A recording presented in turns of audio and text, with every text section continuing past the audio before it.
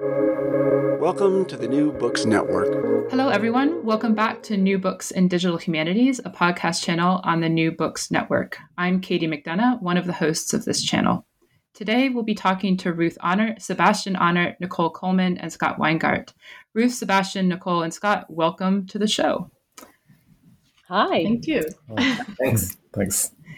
So I think starting with Ruth, I wonder if you could begin the interview by telling us a bit about yourself. Thanks, Katie. Thanks for having us. So my title is a Professor of Literary History and Digital Humanities at Queen Mary, University of London. And my background is actually in English literature with a focus on Tudor culture and history. And my first book was on something that seems quite unrelated to this, which is Tudor prison literature. But I've actually been increasingly collaborating with people who we might call data scientists, starting firstly with Sebastian. But now I work on a massive project with 23 people that include data scientists, curators, and library professionals, and historians. So that's a little bit about my journey. Great, thanks. And turning it over to Sebastian. Hi, yeah. So my background is in physics originally, but now I work more on the interface between physics and biology. But as part of my research, I've for a long time been interested in complex networks, which is a field that emerged in its modern incarnation out of statistical physics, and it is concerned with the analysis of networks of all kinds using mathematical tools. And it is a very interdisciplinary field, and that's what brought me to collaborate with Ruth on historical networks.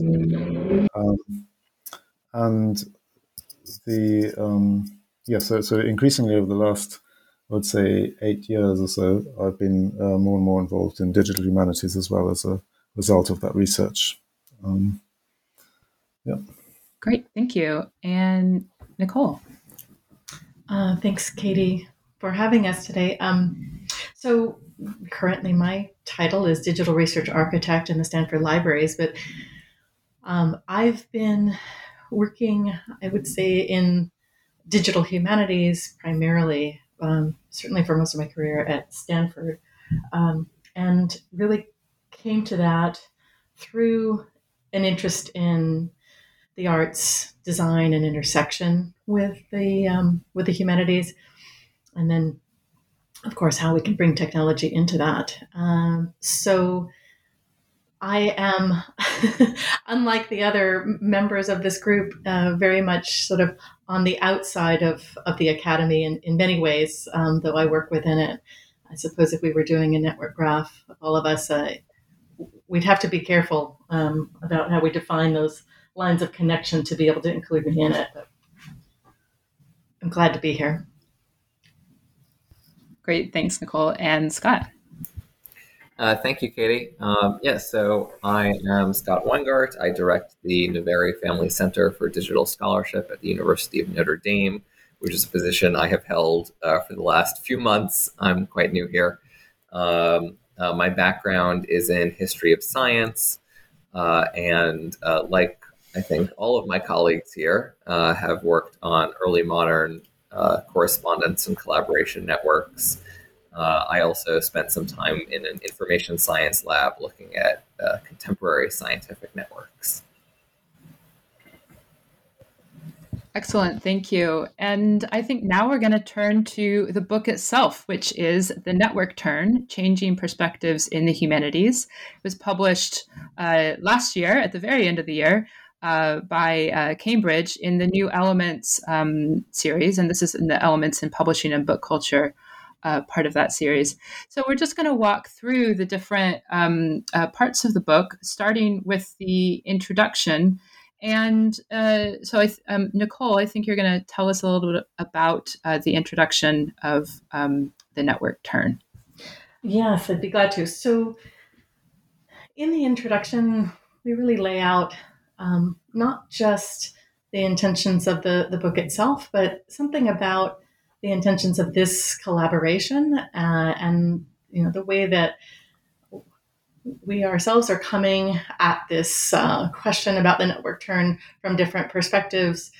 But we really wanted to invite people into the conversation with this text. This text it's very, very brief, and I'm really quite proud of the brevity of it, the amount that we've been able to fit into such a small text. But it's meant to be the opening of a conversation.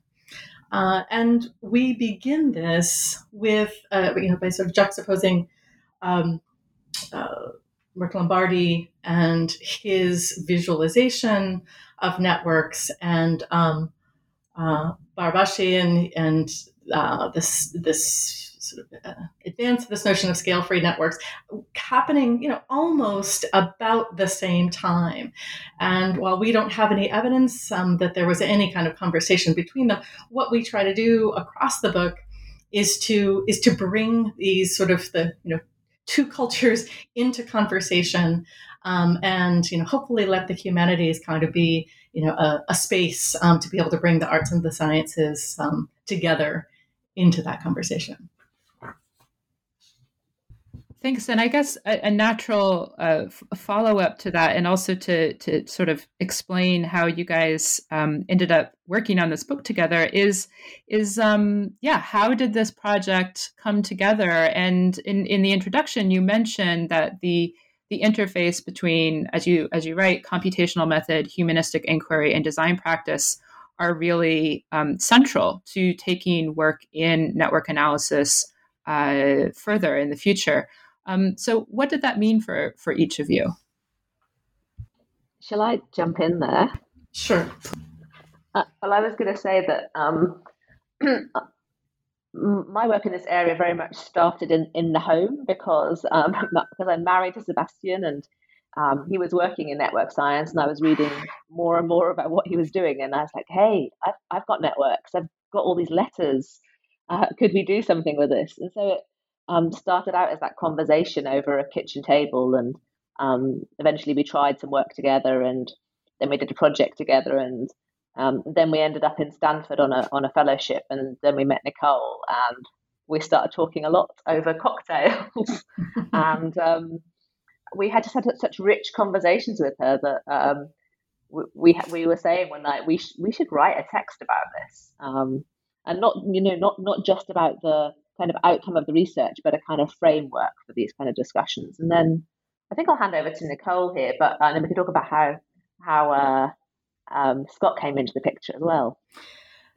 Yeah, and let me give a little bit more of that sort of background too, to what sort of set the stage for Ruth's and Sebastian's visit to Stanford. I was very fortunate to be a part of Mapping Republic of Letters project, and it was really due to the generosity there, at Stanford of scholars like Paula Finland and Dan Edelstein, Richard White, Zephyr Frank, Giovanna Cesorani, really starting conversations about digital humanities. And while that began with spatial history, really, with Mapping Republic of Letters, that's where we really moved into this notion of networks. And it wasn't long after that we went from networks to this sort of what became Humanities Plus Design Research Lab, where we were thinking about this, using networks as a way of externalizing thought as part of the necessity for communicating across disciplines. And at the same time, there were a number of other projects going on looking at networks, particularly in the early modern period. We began collaborating with Charles Vanden Heuvel and also Howard Hudson and his team at Oxford, and of course with Scott Weingart and Katja Borner in Indiana. Scott, do you want to Sure. pick up there?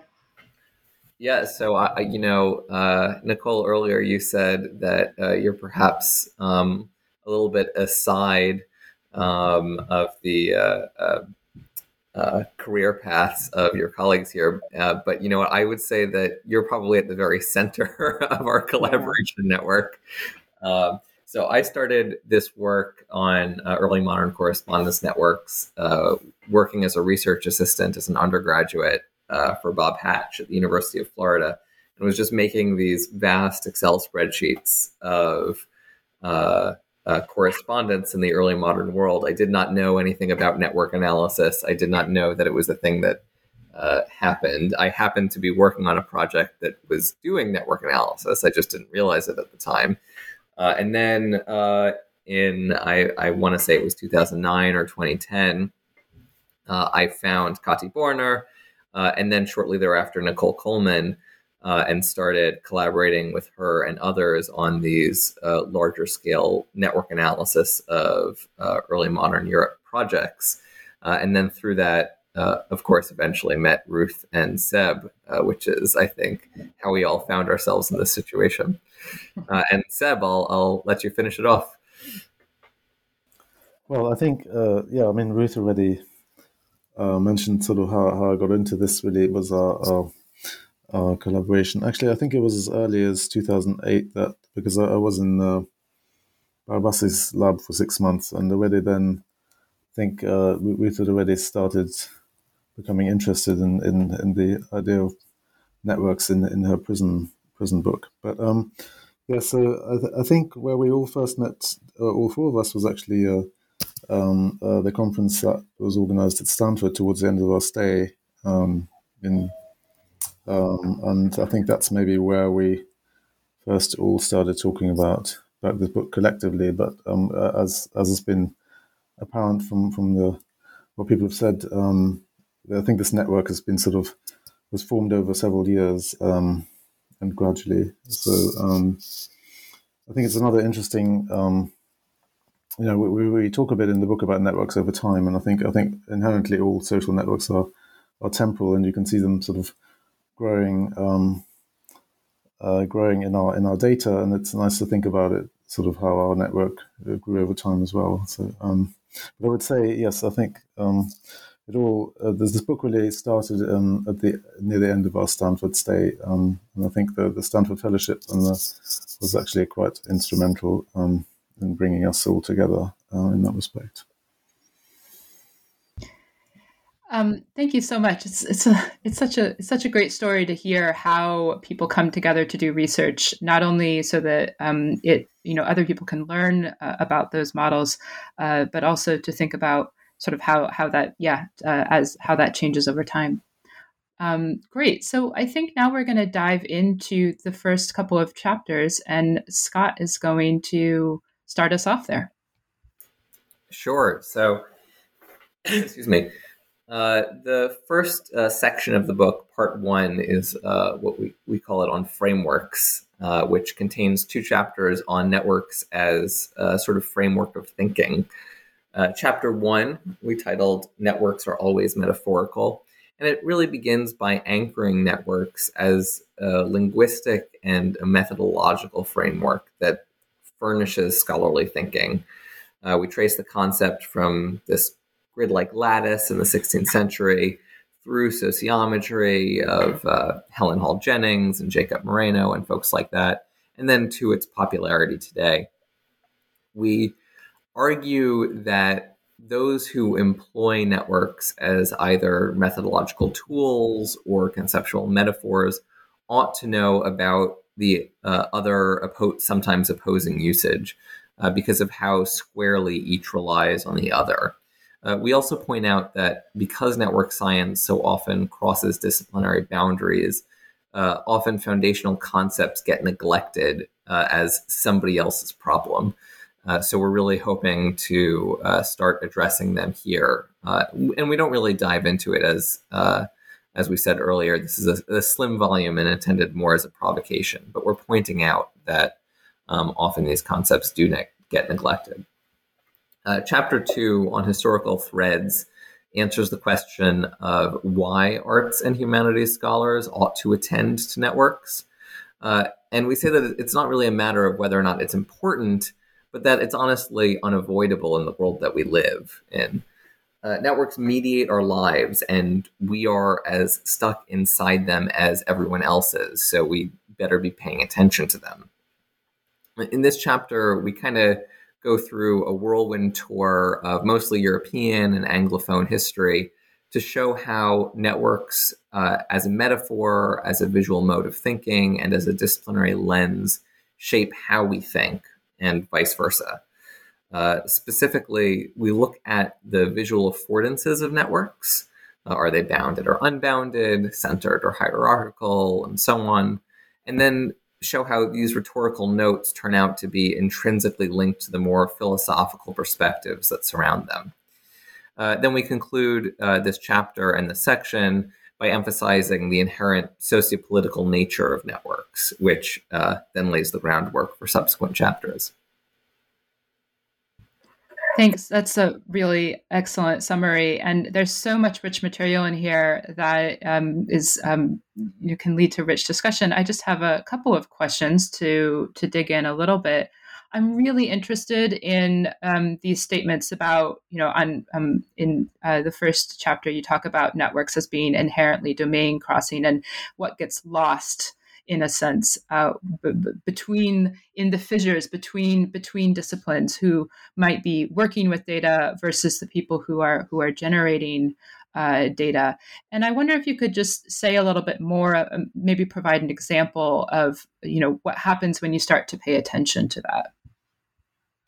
Sure. So one example is the fact that we often don't think about the proxies that we are using to create networks. That is, what is a node, what is an edge, and how does it relate to the network theory in which we are currently acting. And one of the reasons for this, partially it's because everything is cross-disciplinary, and partially it's an issue with every discipline, which is just we've inherited a series of methodologies and frameworks. And these frameworks were really carefully theoretically constructed 50 years ago, 70 years ago. And it's sort of hard to constantly think about that at the same time that we're thinking about all of the work that we're doing now. And so what can happen, unfortunately, sometimes is that we're defining certain things as nodes or edges. We've been talking about correspondence networks, so we'll say people and letters between them as a network. And then we put it into our network analysis toolkits and run the various algorithms that we run on them, being, PageRank or centrality or whatever else, without thinking too critically about the theoretical underpinnings of what centrality means, what PageRank does. And that can wind up getting us in trouble when we are using data that operates under certain assumptions that the algorithms don't abide by. So, for example, I don't want to get too technical here. So let me think of a good example. If we're talking about centrality, if we're talking about something like betweenness centrality on a network, which is how many somebody is very betweenness central if they sit between many other nodes on a network. And if we're dealing with a very incomplete network, that betweenness centrality can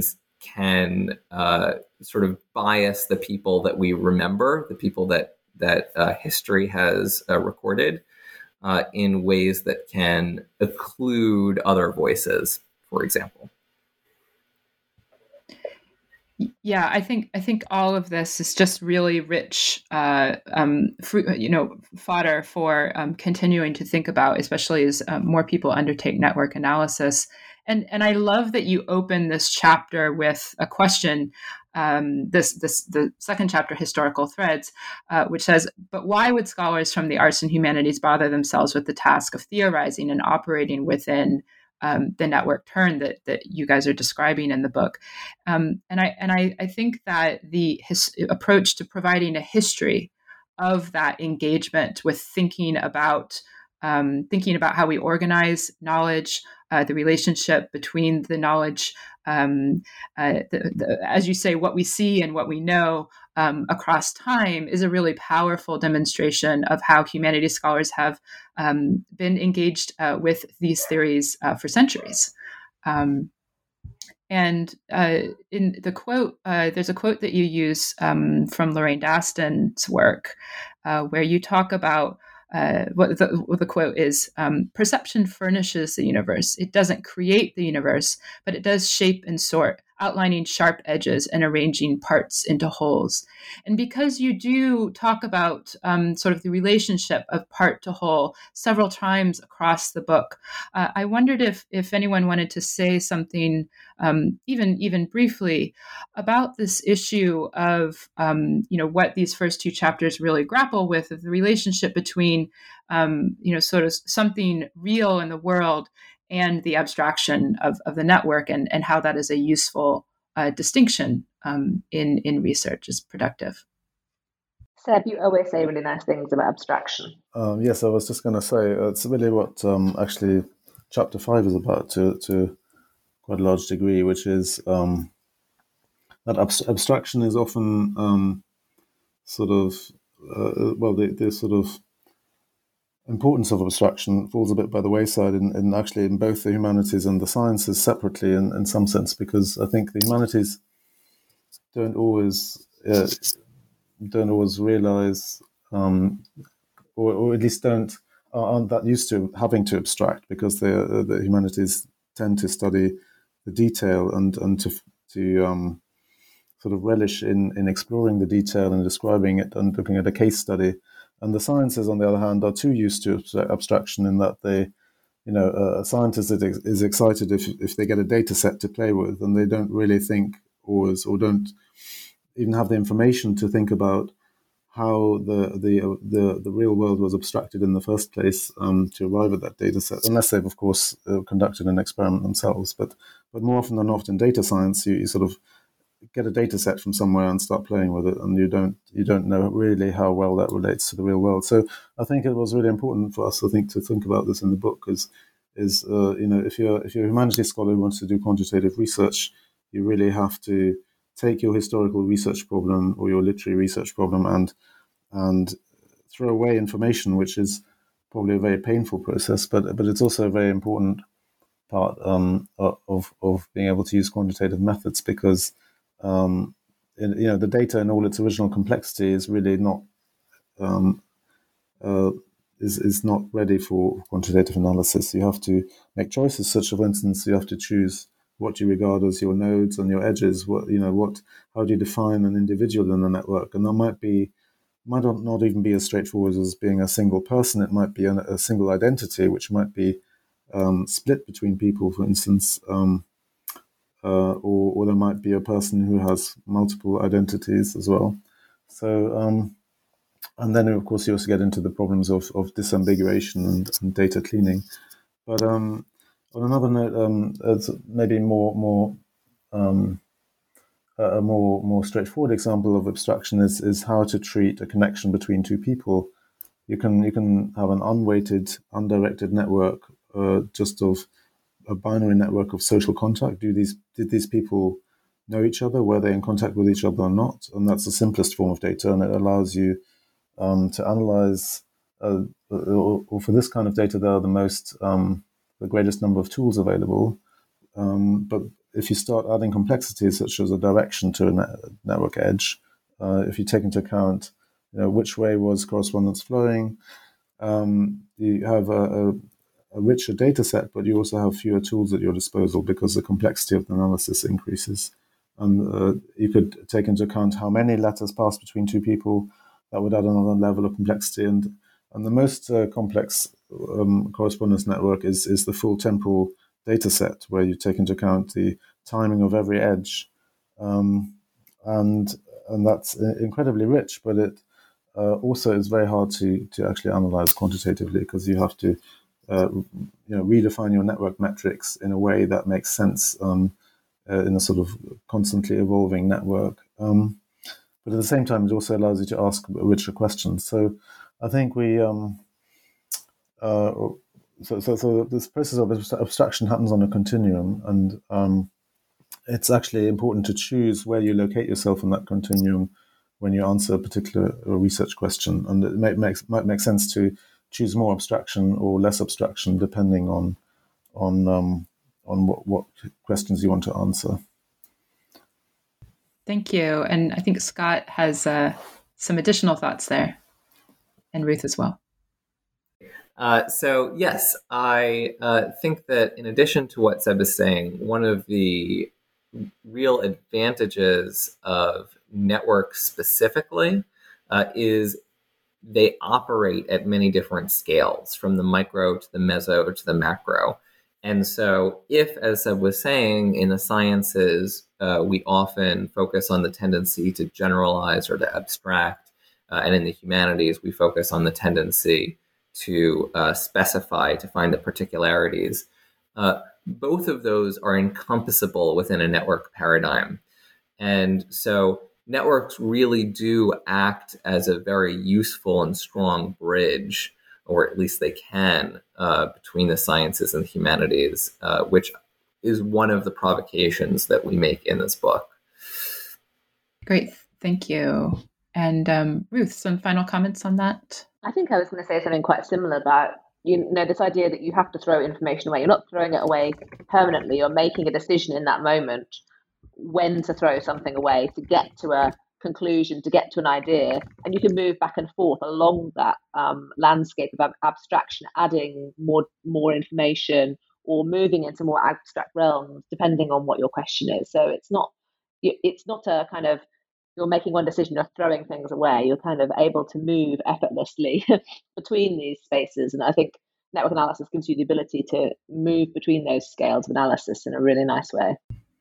Yeah, I mean, I think in my own research and the research that we're doing and living with machines, this is one of the real promises, and it's really exciting. And we're not doing that explicitly in network analysis, but I think it's something that we've learned from an awareness of that kind of environment in which you can move across scales. Sebastian.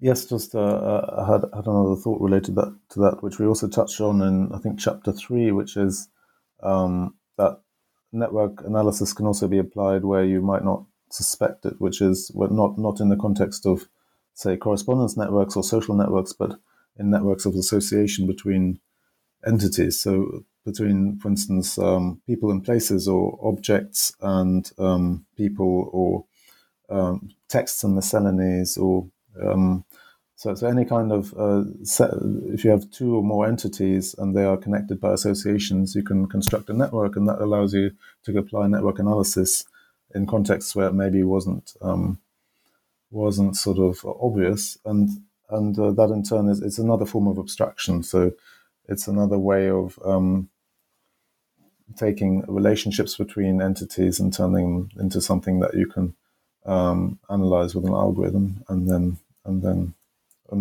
examine again through the lens of your humanities discipline. Well, and I think we've already said a lot now. We've borrowed a lot from chapter 3, but Ruth, is there anything else that you'd like to say to kind of talk about where the book goes after the kind of historical setup of networks that Scott described? Okay, so chapter 3 is kind of an overview of all of the things that you can do with a network approach to culture.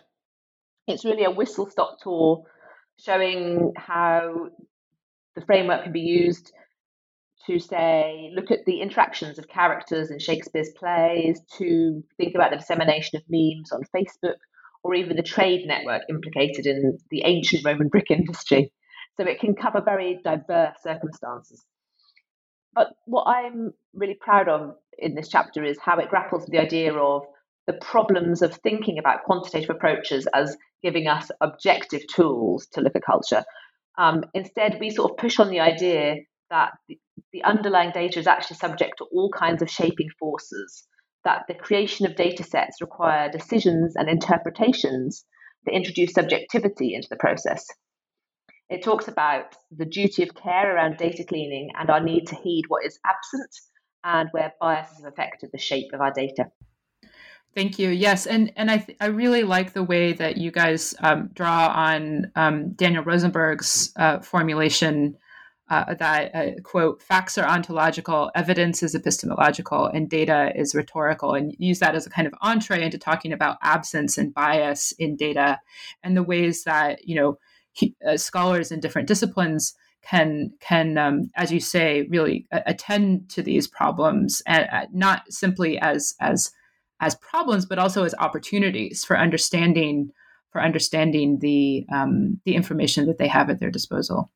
And I wanted to kind of pose as a question to any of you the proposition that you make in this chapter, which is, that incompleteness doesn't have to be a disaster, and that this is something that incompleteness is something that we share across the disciplines. And so, what are ways that we can have interdisciplinary approaches to dealing with incompleteness? Yeah, maybe I can say something. So I think actually I just wrote a paper on incompleteness with someone on our networking archives project, which is another project that Ruth and I are involved in with Jan Ryan. And actually in the humanities, there's often, I think, a big concern about incompleteness and the fact that you can't draw conclusions necessarily from incomplete data using quantitative approaches. And I think what's maybe underestimated is that in the sciences is you're largely dealing with incomplete data all the time, and that also network analysis in particular. Almost every real-world network data set that I've ever come across is incomplete in the sense that it doesn't reflect, the true network of social interactions. And even, say, within a mobile phone network, you'll still only capture, a fraction of the actual mobile phone connections in that community, because you will only have the data from one operator, etc. So incompleteness is pervasive, and you just have to be careful when you draw conclusions from your quantitative results that they aren't crucially affected by that incompleteness. But there will be many research questions that you can still answer, at least to some degree, in light of that incompleteness, because it simply won't affect those questions. So I think that's so incompleteness is inevitable, and it's part of, I think, any almost part of data science, I think, and related approaches. And you just have to be conscious of its presence and try to mitigate its effect on your research questions. What we also did in that research paper I mentioned is to look at, we actually simulated, we removed portions of network data and looked at how the network metrics change. And the good news, in a sense, is that you can actually, certain types of network analysis are remarkably unaffected by removal of data, and that's because a lot of networks are highly skewed in the way that node characteristics and edge characteristics are distributed. So the top players will still be the top players even if you remove 50% or more of the data because of this skewedness. And so certain quantitative outcomes are remarkably unaffected, but again, some are affected, and you just have to be aware of that, or you have to perform tests that bring that to the fore. I think Sebastian is more influenced by his domestic partnership than maybe he realizes in this response to incompleteness. I would have to say that there's a tremendous awareness of incompleteness, uncertainty in data, and just starting with uncertainty within the humanities as a given. And so ways of figuring out how to address that uncertainty are very much about, repositioning, right? Or, kind of looking at things from multiple different facets. And I think there's actually more influence already in the sciences than are, fully accounted for. But you mentioned Rosenberg and this way of helping us to to think about data by looking at the history of data and how it helps us to see what are the sort of disciplinary assumptions around what we mean when we talk about data. And so we put that next to Drucker, where we bring up this point that she's made that we really should be talking about CAPTA, not data, because data is what is given. CAPTA is something that we take. So there's an inherent choice around that, and putting the emphasis on the choices that we're making when we get to the point of, let's say, as Sebastian, mentioned, sort of generalizing. Yes, there's still conclusions we can draw, but let's point our attention back to the fact that those were editorial decisions made from the beginning in terms of what are the bounds of that data set, and then from that point of what are the bounds of the data set, then what do we choose to look at within it. So I think there's more to be discovered through our own collaboration. It'll be interesting to see where this goes. Yeah, I think that's right. And yeah, there's a lot of wonderful writing in the chapter that digs into Joanna Drucker's work on thinking about CAPTA and these other formulations of the history of data, of what we now call data, and the possibilities that we have for thinking about what cleaning does, what data curation really does to a data set, and the interpretive choices that are built into that very important work. Okay, great. Right. So, Nicole, do you want to take us on to a summary of Chapter 4, Visual Networks? Absolutely. So, I think the very fact that we have a chapter titled Visual Networks is because very often, particularly people who are not doing network science, often first think of networks as visual because it's we see them. It's this imaginary that we have around what is a network. It's a very much a visual concept. But in fact, I think that making networks visual, the way that we opened this book with Lombardi and Barabási, who also used visualization significantly in its own research. Visualizing networks has sort of become, I guess, one could say, sort of a fulcrum for this navigating and communicating across disciplines. At least I hope that that's the case. We really sort of start by talking about Jacques Bertin and the semiology of graphics and this sort of notion of formalizing a language, and in that text he's covering lots of visual forms, and networks just being one of them. But it's quite interesting to take into account what his thinking was and his assumptions, and even sort of excitement about where computation, the formalization of computation, would then be able to take visualization and visualization of networks in particular. And again, we can put that, contrast that with Drucker,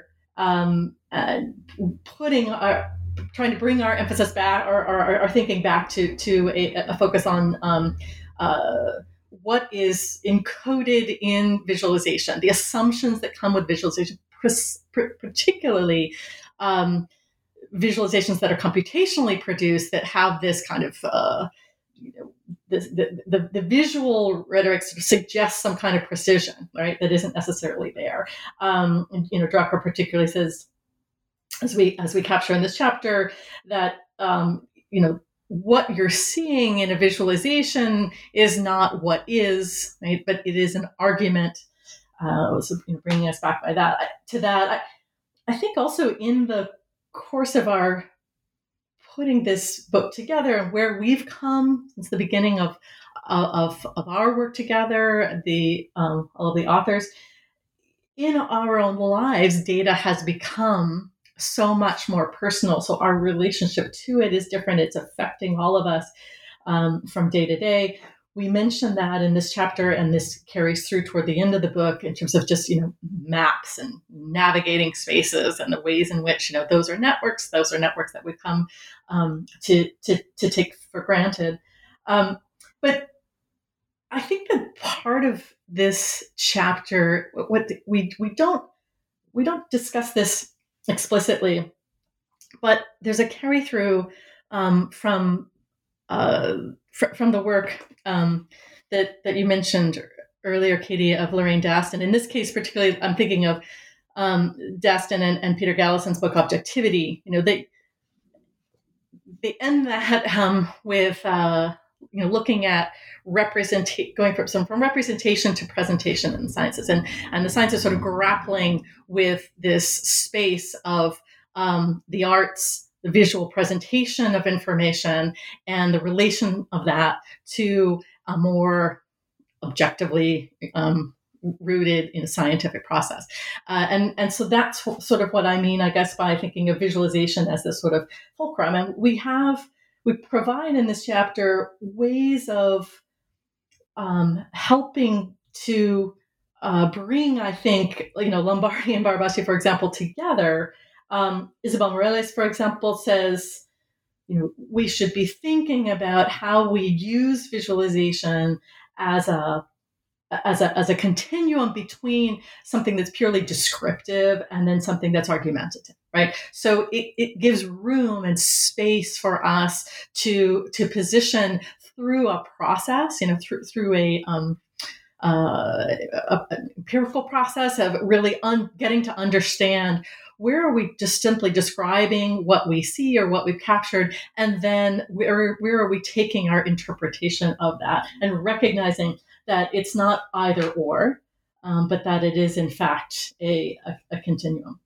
And it's interesting that, because you mentioned Rosenberg, before, and of course we end the visualization chapter with another quote from him where, he talks about visualization as something that maybe is meant to complicate rather than simplify, that we don't have to assume that this is only about getting us to something that is diagrammatic, easier to understand, but we can actually very intentionally complicate that in order to, well, I would say, deal with some of the uncertainties, the incompleteness, and so forth, the data that Sebastian was mentioning before. Yeah, I think exactly. That's a really nice connection back to the discussion about abstraction, and how it is not purely about simplification.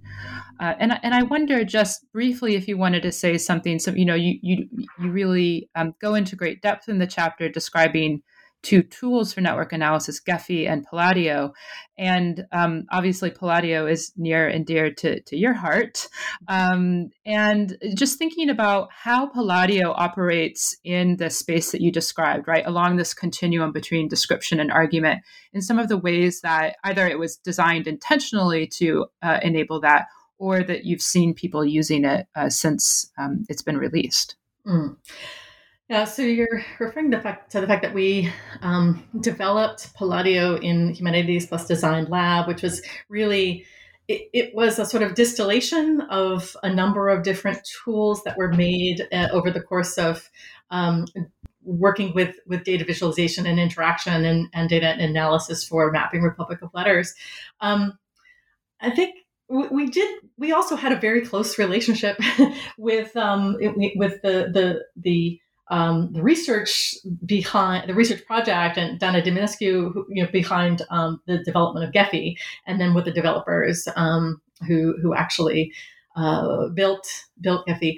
And I think it's quite interesting to look at the ways that those two tools developed, right? And how, to go back, sort of to Drucker's point, the way in which intention is really encoded into the software itself. And that's why it's so important to use these tools critically and understand where they came from, right?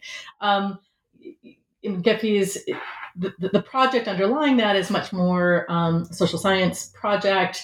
There is a sort of assumption that the data sets that you're using are fairly well fairly well bounded, or at least if not well bounded, the assumptions, right, about data as being a given. Given this is the kind of analysis we can do. And so one of the things that Gephi does so beautifully is allows you to sort of dynamically see how applying models gives you a result and can help you help you with analysis, looking at different approaches to applying existing models, right? And that is so much more a social scientific approach than what Palladio is intended to do. Palladio is really intended as a tool to facilitate modeling. Often within the humanities, there's a sort of resistance to the whole notion of modeling. It sounds like you're imposing some external idea and imposing an external framing. But instead, we wanted to suggest that models are, they're meant to be discursive, they're meant to be broken, but they're extremely helpful. And if for no other reason, to, as I had mentioned before, externalize these ideas to make clear in data, for example, where there are gaps, where there are absences, things that are just too easily sort of glossed over in narrative, which is how most of humanities research is presented, and this it certainly created a lot. There was a significant backlash. I think the students involved in doing this work, using, for example, Palladio and trying to incorporate it into their research presentations, experienced significant backlash in early days. So it's interesting. It's interesting to think about as I said, the way in which we encode methods into tools, encode sort of ways of thinking. It's something that's become clear through this work on networks, precisely because they're so easily adaptable to different contexts. Through the Humanities Plus Design Lab, we started with this idea of wanting to externalize thought. Right? It was out of necessity because we needed to be able to collaborate with data science experts, just with computer scientists generally. And it was a way of communicating across these disciplines. Oh, and with designers, of course. But we also wanted to, recognize a responsibility that we had to encode humanistic methods into data-driven research tools, rather than just sort of assuming that somehow whatever exists out there is something that we should just adopt and begin to use. That we needed to take responsibility for actually, building tools to serve our own needs. Thank you. And I think we have talked a lot about what is in Chapter 5, Quantifying Culture, but I still want to invite Sebastian to maybe say a few words about that chapter. Yes, so I think what we touched on before was more about the first part of Chapter 5, which is about abstraction of data, network data, and why one needs to choose a particular abstraction for a particular purpose, and what the trade-off is, which is greater level of abstraction sort of discards more information temporarily, but leads to a larger number of available analysis methods. But what the Chapter 5 also talks about is the the varying degree of varying levels of analysis and the varying complexity. And so you can start with simple network measures like degree, which is the number of connections, or slightly more complex measures such as centralities, where you try and gauge the sort of significance of a node in an infrastructural sense by looking at how many shortest paths flow through it. Or but then you can also actually go not just one step further in terms of the sort of complexities I mentioned before, which are sort of directed and weighted and temporal networks, but you can also sort of start customizing analysis in a way that is sort of more difficult to do with off-the-shelf tools like for instance Gephi, which only have standard algorithms. So you can start to frame a historical research question in a quantitative sense. You can design a very custom-made analysis that looks for a very specific network pattern involving specific types of individuals, but you can then search for that pattern across the whole data set, and you can cross-reference also different types of data. So you can look at networks around words, for instance. You can look at all the network links if you've got the metadata on contents, you could look at all the network links that involve the mention of a certain place or name, and so on. So what I'm trying to say is that the level, quantitative analysis can become sort of arbitrarily complex, and that's also something we wanted to talk about in this chapter is that you can sort of reframe. It's not sort of just two different approaches. It's not just about quantitative methods and humanities methods, and it's in some sense there's a as Scott already said, networks are kind of a bridge, and one of the ways this bridge can be realized is by framing complex historical research questions in terms of complex custom designed algorithms that you run on these networks and on the associated metadata. So I think that's a bit what we wanted to.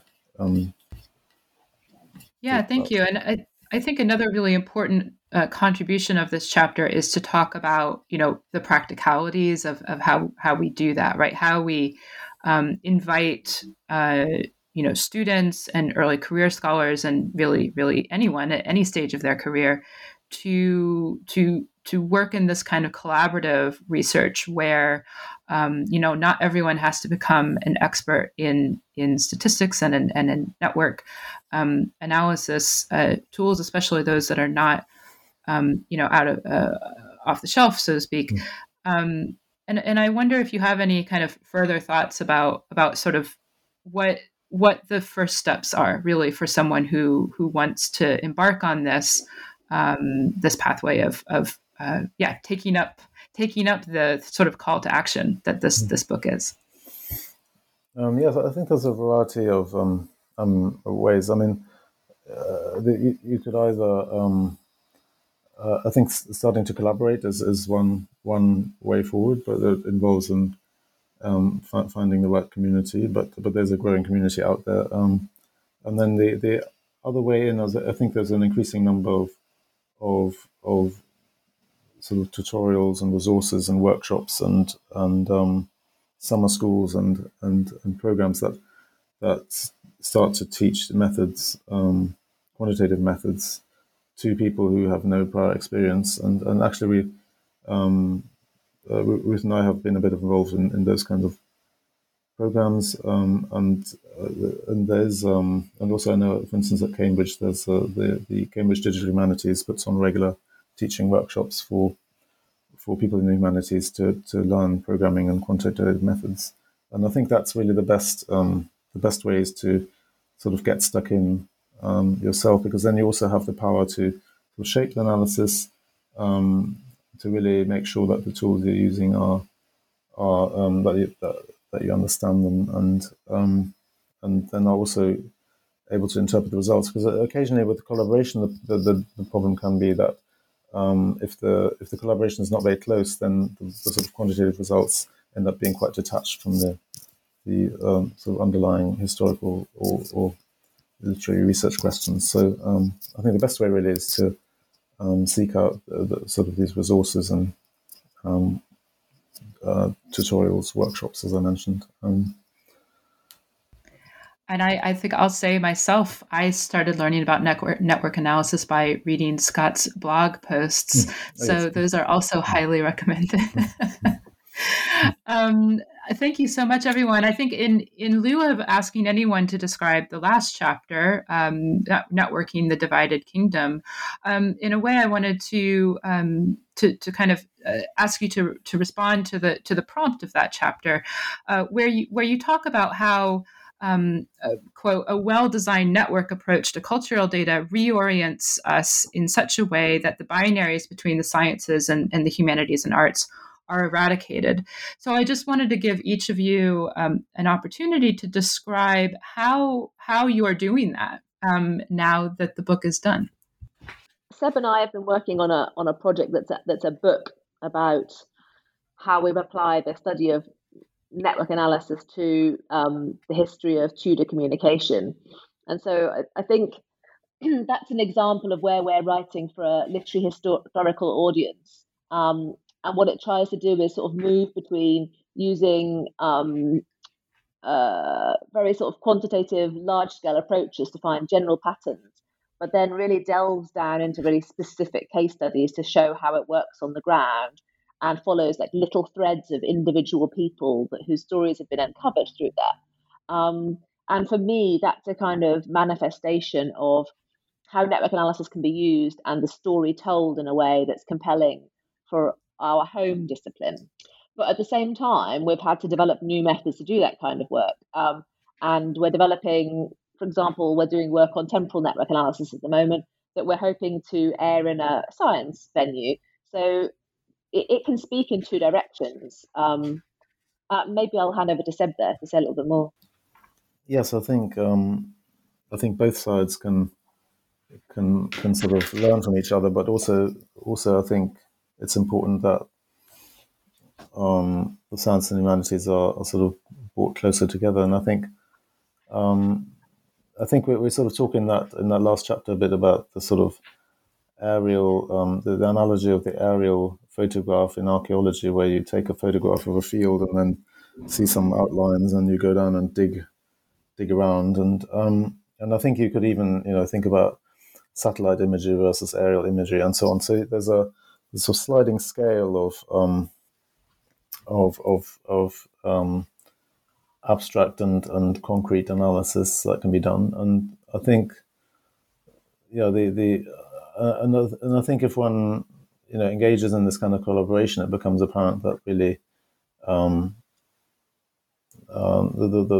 disciplinary boundaries really are very blurry, and that also that as Ruth was also hinting at, that the sciences can learn an awful lot from the humanities, and the way that, for instance, abstraction abstraction needs a lot of thought, and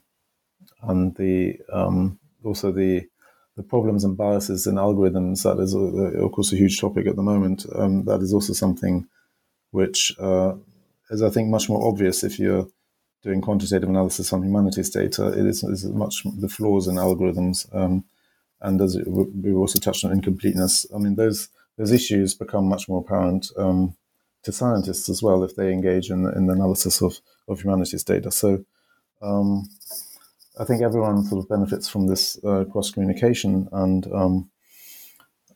also in terms of a deeper understanding of their own practice, I think. That's great. Nicole, do you want to? Sure. If I could just pick up on what Seb was saying. I certainly found, this last chapter and using this notion of the local versus the aerial has been extremely helpful for me too, as I think about now being much more in the library. I've moved a bit from being in the research lab to being within the library, and can appreciate much more the degree to which the library has served the humanities as this kind of abstracting from sources, doing classification, generalizing in many ways, right, in order to make lots and lots of information more understandable. And I think that particular relationship, as it becomes more fully appreciated in the light of humanities research being engaged much more in quantitative approaches, is going to be very instructive for us going forward, particularly as we think about the kind of work that Ruth is very involved in now, and you, Katie, with incorporating machine learning practices thinking about predictive models and that kind of generalization. How does that relate to the sort of classification that humanities practices have always depended upon within libraries? And not only the classification side of that, but also this other side about bounding data, thinking about curation, collection curation, and what that means and how much that has actually informed the way that we approach our research questions within the domain. So to answer your question about where it takes us, that's what I'm thinking about very much right now. And this project and this collaboration has been extremely helpful to me in that regard. I appreciate Nicole for giving the answer that I was going to give as well, so I can speak less. My recent job is also squarely within the libraries, more so than any of my previous ones have been. And in the, quote, Center for Digital Scholarship, rather than the Center for Digital Humanities, the remit is very broad and not just limited to the humanities, which has been, I think, quite freeing. Some of the really most interesting projects we've seen over the last year in the pandemic have, I think, been really fruitful collaborations between technologists and people who are squarely grounded in the humanities. For example, one thing that a lot of people have seen from The Atlantic was the COVID tracking project.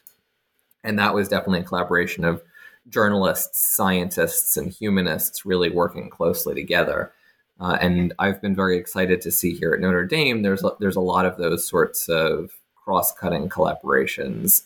And really, the work that the four of us did on this book, as well as all of the work that I think we all do on networks, which have been necessarily collaborative across domains, have been really good preparation, at least for me, for my move here, and hopefully for all of us to start worrying less about the disciplines that we find ourselves in. I think that's an excellent point on which to wrap up this conversation. And I want to thank all of you, Scott, Nicole, Sebastian, and Ruth, for joining me on this interview. The network turn is a really significant contribution, I think, as Scott was just alluding to, not just to kind of people who think about their research in very disciplinary terms, but indeed to kind of beginning to think more about the interactions between those disciplines and the spaces between that have sometimes been forgotten. And there's so much opportunity there going forward. And so hopefully we'll see lots of exciting new research there. So thank you for being on the show today. I really enjoyed speaking to you. And we'll see you soon. Thank you. Goodbye. Thank you, Katie. Thank you so much. It was a pleasure. Thanks for having us.